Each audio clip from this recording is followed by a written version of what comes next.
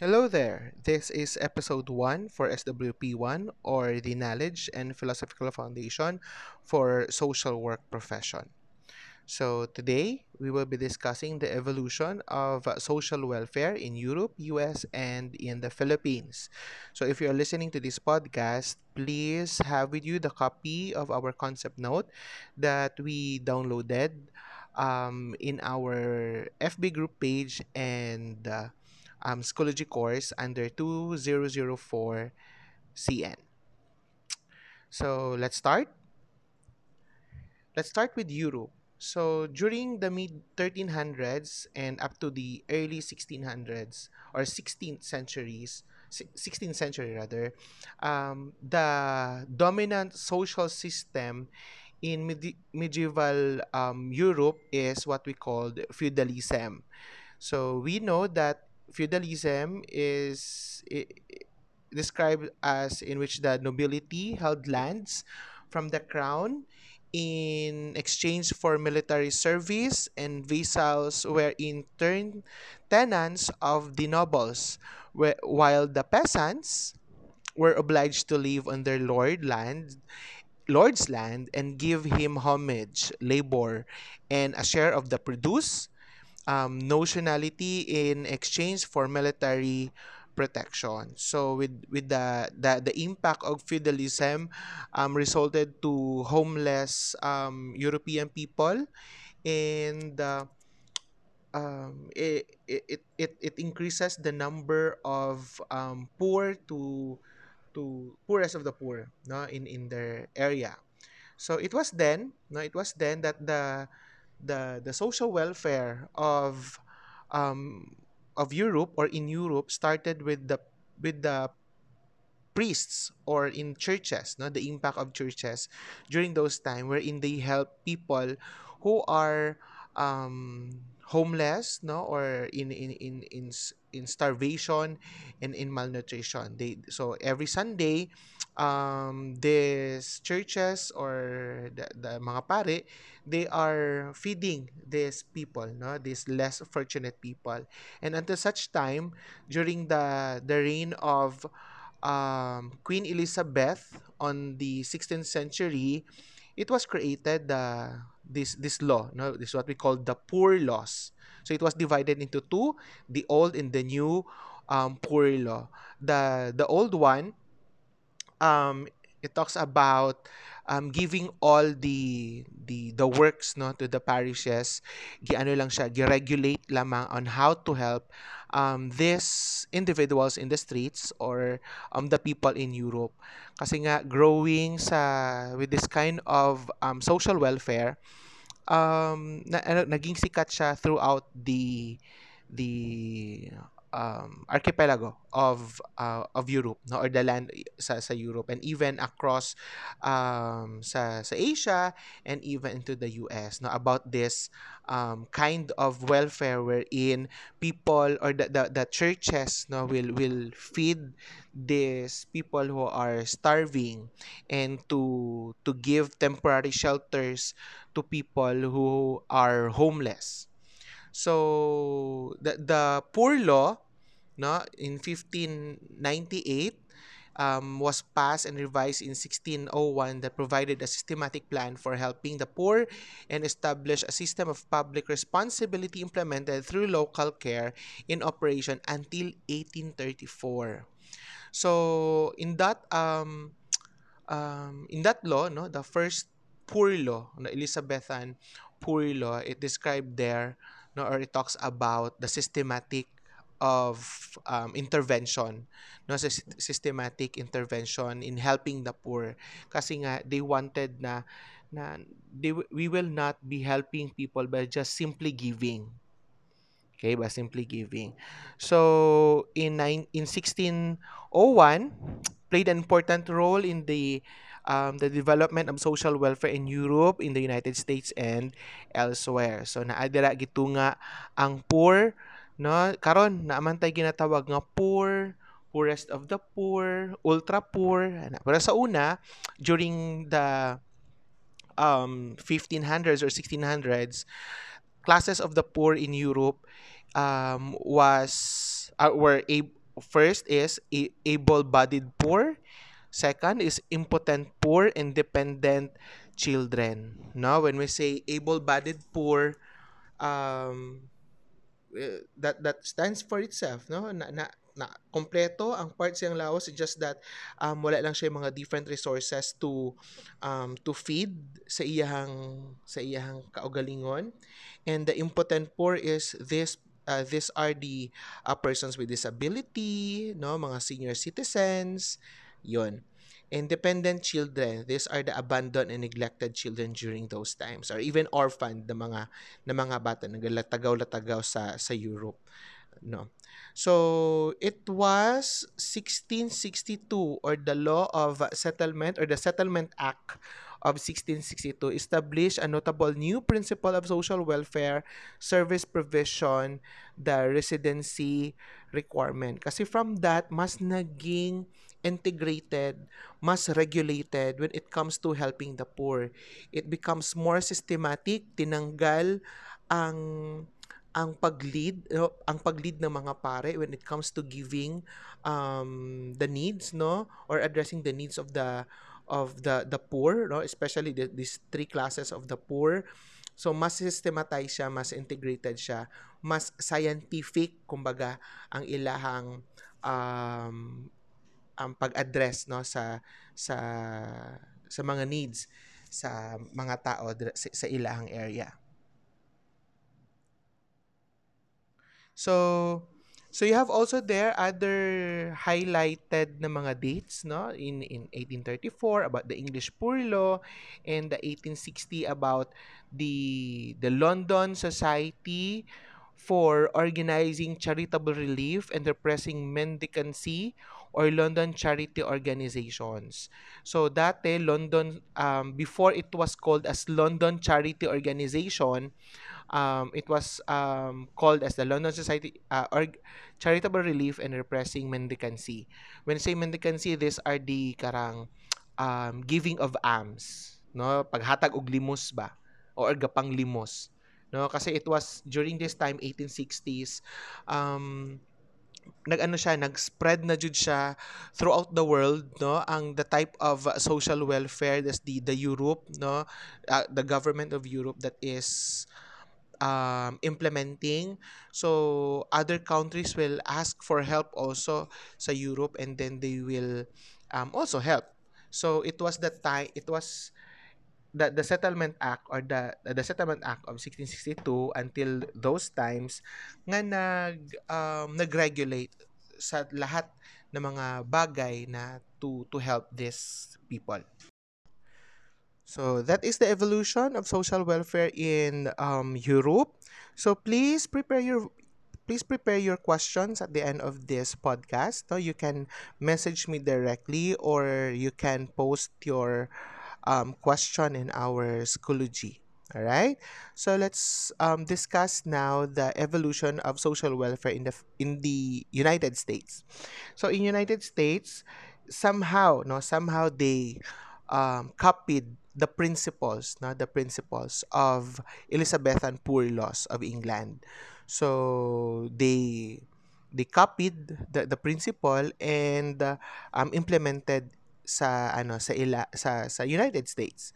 So during the colonial period, when I say colonial period, these were the times that they go to different nations, no, and gina-colonize nila. So voluntary acts of service, individuals and families would care for themselves, but it further difficulties existed. Friends, neighbors, or representatives of the community would volunteer to meet their needs. So it's like kung sa ato pa din in the Philippines, it's like kabayanihan, but it's more sa ilaha, it's more on giving back. If they see their neighbors na they somehow na ay kulang, no, or it needs help, so they're just giving help, no, extend some help sa anin mga friends and neighbors nila.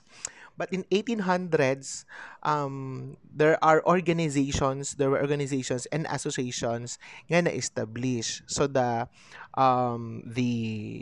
main purpose of these organizations and associations is the basic helping of different um needy individuals. So the act of helping became more formalized, especially in seminaries, inns, churches, hospitals, prisons, school interaction with the needy, schools and interaction with the needy, the ill and the other social problems, distribution of books, and sending off missionaries in certain places. So this is very vivid, no, sa in sa pag ano na in when it comes to the evolution of social welfare when it comes in 1800s. That's why if that's why our lola, no, even old people in the mountainous area know how to speak English or understand English even though they don't have a formal education. Kasi nga, during those times, missionaries from the United States naglipa na, no, padulong sa tanan, no, padulong sa Asia and also to other to Europe, no. And so basically, dili lang religion ang ilahang gina introduce to the people but also education. So naa dira ang pag-speak of English. So 1800s, home for little wanderers, penitent female refuge home. This is for intemperate women volunteer were frequently marked by a condensing attitude toward the recipients of services. So basically, this is uh, a a refugee house, no, a refugee camp for female, no, female and girls, no, or adult na mga babae and girls, especially if they are abandoned, if they are neglected, or even um, choice nila nga mag-adto ani, or they are a victim of war, no, kasi nga during these times this is a colonial period pa, no, 1800s or 1900s. So in their evolution, no, in the evolution of social welfare in the United States, it was 1915 to 1950 mas nag-emerge, mas na-highlight ang profession ni social work, wherein in the Department of United States Sanitary Commission dito first nga na-employ ang mga social workers, and the first method that they used and implemented in their helping process is case work, or ginatawag nato na working with individuals and their families. So basically, ang ginatrabaho sa mga social workers that time when they get employed, no, sa mga different organizations or even in the departments or agencies of the United States na government, they're into the soldiers, no, katong na samdan or na amputate or na paralyze ba diha, and their families, on reaching the families of these soldiers during that time. On the 1863 naman, the Massachusetts Board of Charities was established. Okay, it was coordinated services in almhouses, hospitals, and other institutions. Functions were basically inspection and advice. This is initiated by Samuel Gridley Ho, and the director was Frank B. Sanborn. Okay, so this is kumbaga ano na ni siya, a non-government organization. Na and in early 1870s, the concept of state boards spread to other states, and many achieved greater administrative responsibilities. So, from this, nag-originate ang karing mga ani the type of social welfare nga gina-incorporate sa mga almhouses, hospitals, and other institution from the Massachusetts Board of Charities. So, it was in 1877 the significant day or the significant year for the charity organization Society of Buffalo nga na-establish siya. Its function is finding means to help the poor and preventing the poor from taking advantage of the numerous uncoordinated social agencies. Kasi nga, during those times, no, even in Europe, And in US, kasi i-copy lang ni US ang principle ng Elizabethan Poor Laws, um, this charity organization, Society of Buffalo, mas giregulate niya pa ang pag-help sa mga tao, especially as an organization. So, nagsulti ko ganina, I was talking about that the Elizabethan Poor Law in Europe, or the evolution of social welfare in Europe, that they are, because of the law, it became more integrated and regulated when it comes to helping, but it was not said in the poor law about organizing an agency or an organization in when it comes to helping people. So in Charity Organization Society of Buffalo, as an organization, mas integrated na ay sense of management, na ay sense of organization, na dili lang puros hatag lang ng hatag sa mga poor people. Okay? So mas controlled na siya. And they train people, no? They train people, especially social workers, no, during those times. Ay, dapat di ay, sorry. Dapat di ay, because it was 1915 to 1950s was na-highlight.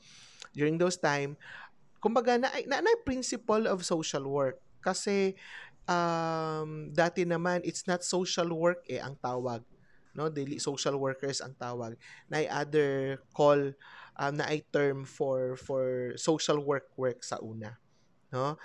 Dati it was human resource, no, human helping, naapay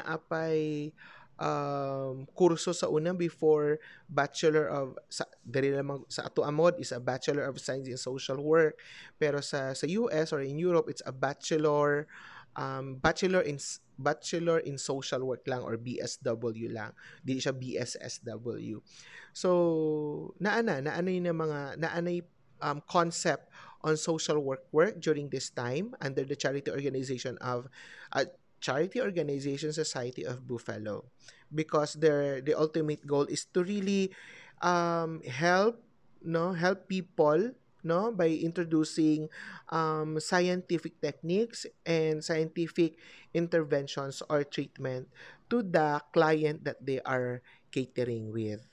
Okay, so um, it was Nathaniel Rosno, the Charity Organization Society of Buffalo nga nga head, no, during those time.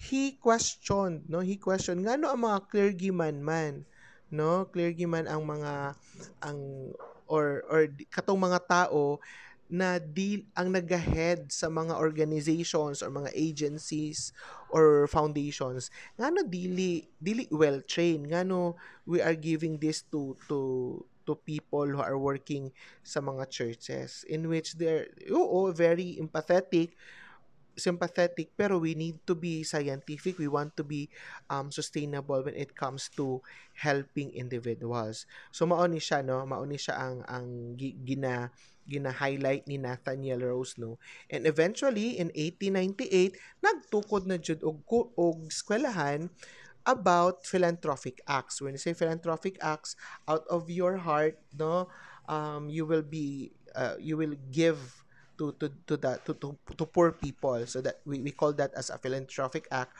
or a charitable work. Okay? So the New York School of Philanthropy was formed under the guidance of Edward T. Vine. He was a secretary of the New York COS, or Charity Organization Society. So the course is a 6-week summer session to 1 year. Then for social workers, it must be a 2-year training. Okay? So naanay ng mga social workers na ginatawag during this time, 1898, but mas na-highlight ang profession ni social work sa United States during 1915 and onwards. So, naapa dira, no, other na mga highlighted years and dates, no. In 1905, the first medical social work department was established by Ida Cannon at the Massachusetts General Hospital Medical Service. No, so this is a recognition to social work profession during this time. And sabi ko nga, casework, so therefore, casework ang first method na nga nabuhat kasi nga the field that our social workers first nga na-employ is on in a medical setting. Okay. So that's the evolution, no, part of the evolution of social welfare in the United States. It was 1921, if you could see in your copy, that the American Association of Social Workers was created. So this is the first major, sabi dyan, it was the first major professional social work body. Alright? So, and the rest is history.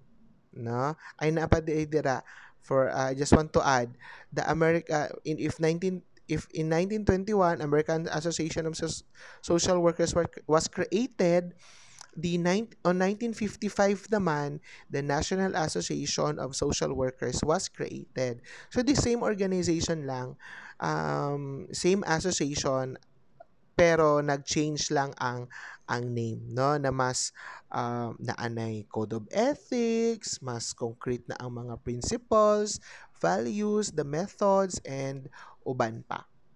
Alright? So, that is the evolution of social welfare in the United States. So, in the Philippines naman, the evolution of social welfare in the Philippines, mas masalimuot siya. No? If we want to start in the prehistoric period, so alam naman natin the story of Balangay, about the barangays wherein there is a datu who is leading, no, taking the lead in managing the community. So during those time in the prehistoric period, naapirminti sa bukana or in the opening of the river and ocean, no, dito perminti nagapuyo ang mga Pilipino, na, and from that this datu will be the one to be followed, no, because he is the tribal leader, no, kung isa tong leader mao tong sundon nila. What is the last decision of the leader, mao to ang masunod, no. So therefore that is the type of social welfare naa in the Philippines during this time on the prehistoric period. And when the Spaniards colonized Philippines, mas nag ano na, naging malawak ang when it comes to the social welfare, no, during the Spanish period, the communities were formed into pueblos. When you say pueblos, there is creating large concentrations of people in area, resulting in health and sanitation problems, personal maladjustment, this economic dislocation, destitution, or indigency due to the punitive methods of the Spanish conquerors. So just like in Europe, no, maog gyapon ni ang na-experience nato diri sa Philippines, the evolution of social welfare in the Philippines.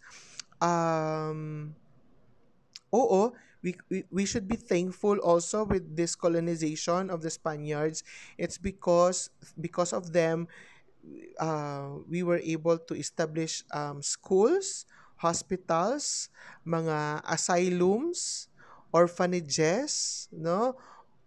Ug uban pa, no? Kung kinsa lang tong dato, kinsa lang tong naay lapad ang yuta, they will be the one, they can go to school, no, that's the ruling sa una. Kung pobre ka, dira lang jud ka sa higad, no, you don't have the right to go to school. And even during those times, um women has no full right, no, when it comes to education. So 1899, the National Association of Red Cross, was organized, provided medical supplies and food to the revolutionaries in the provinces of Luzon. So I know that kabalo kong you know Red Cross, no? Since elementary, murag membro jud ta aning Red Cross ba? 'Di ba? So Red Cross came in the Philippines during the 1950s, no? 1900s. Kasi nga other than the colonization of the Spaniards, we were also colonized by the American. So, 'di ba nga as our history said, um pinagbili ng Espanya ang Pilipinas worth $2 million, no, sa Amerika, no, this is the time that we thought that we are free from the Spanish colonization, which is true naman, but another colonization commenced na po during sa time sa mga Amerika. So those mas gi-enhance lang. One good thing naman sa colonization ni Amerika is about the integration, no, mas bag-o, mas enhance ang educational system, ang health system, ug uban pa nga um uban pa na mga social welfare or pertaining to social welfare na mga programs and services. So I don't know if you are familiar with the Philippine General Hospital. So it was 1908 that the Philippine General Hospital was established. Naani siya karon sa Pasay City. It was a big if you could visit the Philippine General Hospital or the PGH, ang facade niya, it's very historic siya. Karang old building, no? Pagsulod nimo medyo ngit-ngit-ngit-ngit, pero daghan, very, very nice ang mga equipments dito, no? State of the art man. Pero, syempre, since it is a government hospital, daghan ra jud kay tao pod sa sulod, no? Cater na ng cater marag, just like what we have here in Jensan, the George Royeca na hospital, or what we called or famously called as emergency hospital. So one significant na happened, no, during this time is on 1917. Okay, in 1917, the Associated Charities of Manila. The Associated Charities of Manila, they are the one who introduce, no, they are the one who introduce um, social work, no, profession, and they are the one who employ also social workers in a medical setting. Okay? In a medical setting.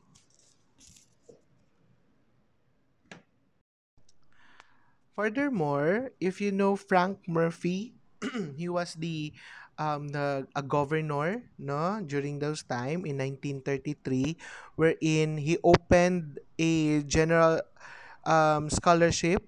I mean, he opened a scholarship grants for Filipinos who want to train social work in the US. Okay? So mas ano siya, mas naging available siya to those people who want to study social work. So we have there Dr. Josefa Belia, no, even Josefa Hara Martinez. These are the few Filipinos who study social work in New York School of Social Work in 1921. So from them, they introduced social work profession in the Philippines, and eventually through associated charities, so eventually the University of the Philippines, the De La Salle, the University of Santo Tomas offered, no, or opened a school for social work. Okay? And naad dira ang Commonwealth period. So when we say Commonwealth period, dapat ang mosulod sa ato ang ano sa atong mind is all about the life of Manuel L. Quezon. Okay? So, in Japanese period naman, mas daghan naman ang this is the colonization naman ng ano ng mga Japanese, and this is the start of mas nanaghan ang mga organizations, dili lang sa women, dili lang sa children, but also to other um sectors that addresses the needs of these different people of the Philippines.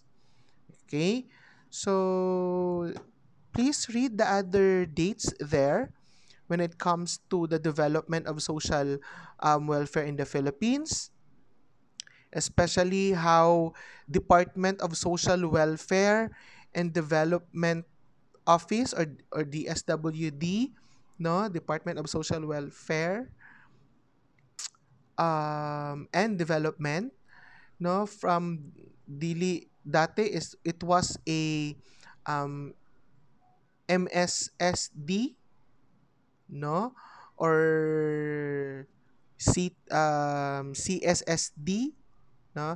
It was President Corazon Aquino, in her Executive Order 123, no, that from MSSD, from the MSSD, or the Ministry of Social Services and Development, gi-change niya into DSWD. Okay, balikan natin yan. Ang Ministry of Social Services and Development, this is during the time of Marcos, no? This is during the time of Marcos, kung asa ang tawag sa DSWD natin ngayon is MSSD, or Ministry of Social Services and Development siya noon. No, binago lang ni President Corazon Aquino, late President Corazon Aquino, through the Executive Order number 123.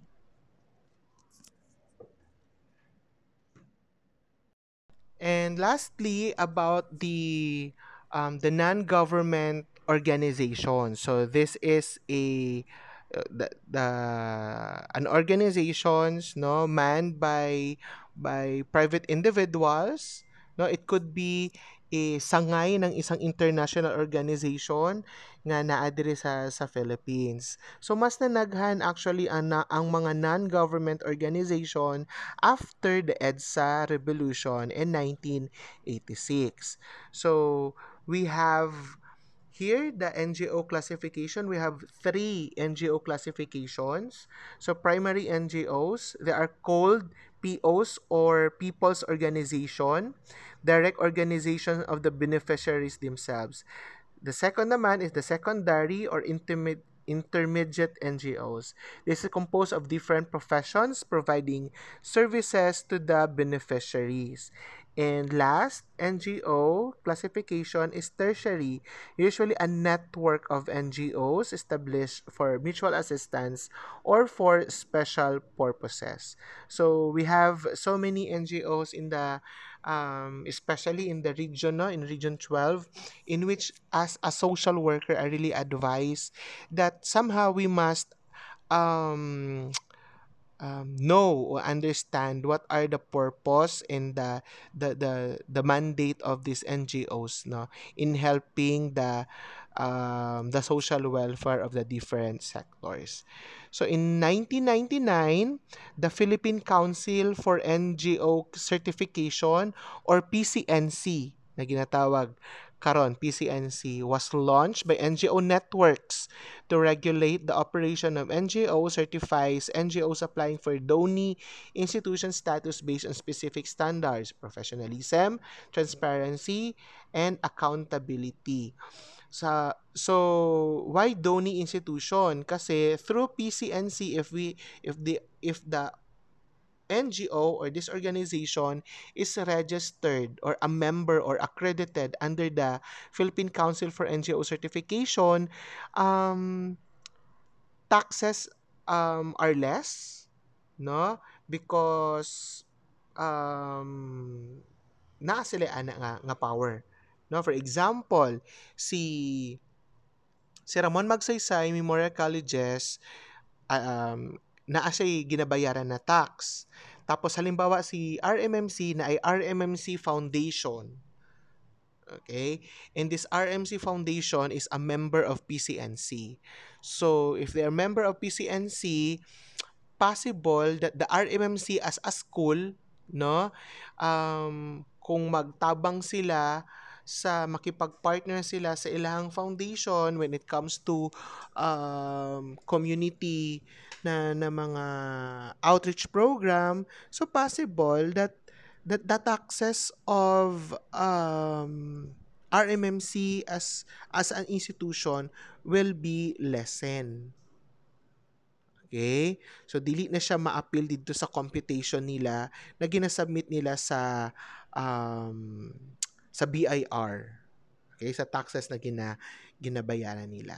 So, that is the evolution, no? The evolution of social welfare in the Philippines. So, medyo, ano lang, pahapyaw lang ang ato ang discussion when it comes to the evolution of social welfare in Europe, US, and in the Philippines. Because this is somehow, ano lang, more araling panlipunan, no? Somehow we need to understand all lang pod what are the different organizations or mga highlight the different highlights of this um, organizations or these dates, no, in pertaining to the evolution of social welfare.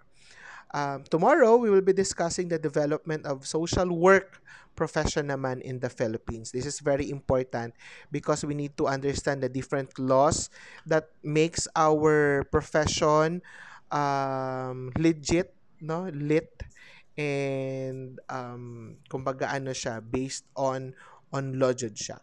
So that's it for now. Thank you for listening. I hope you have learned something or get something new, no, discover something new in our lesson. Please, I know you have some questions there. Just type it down. No, you can send it to me privately. So thank you so much for your time. Have a great day.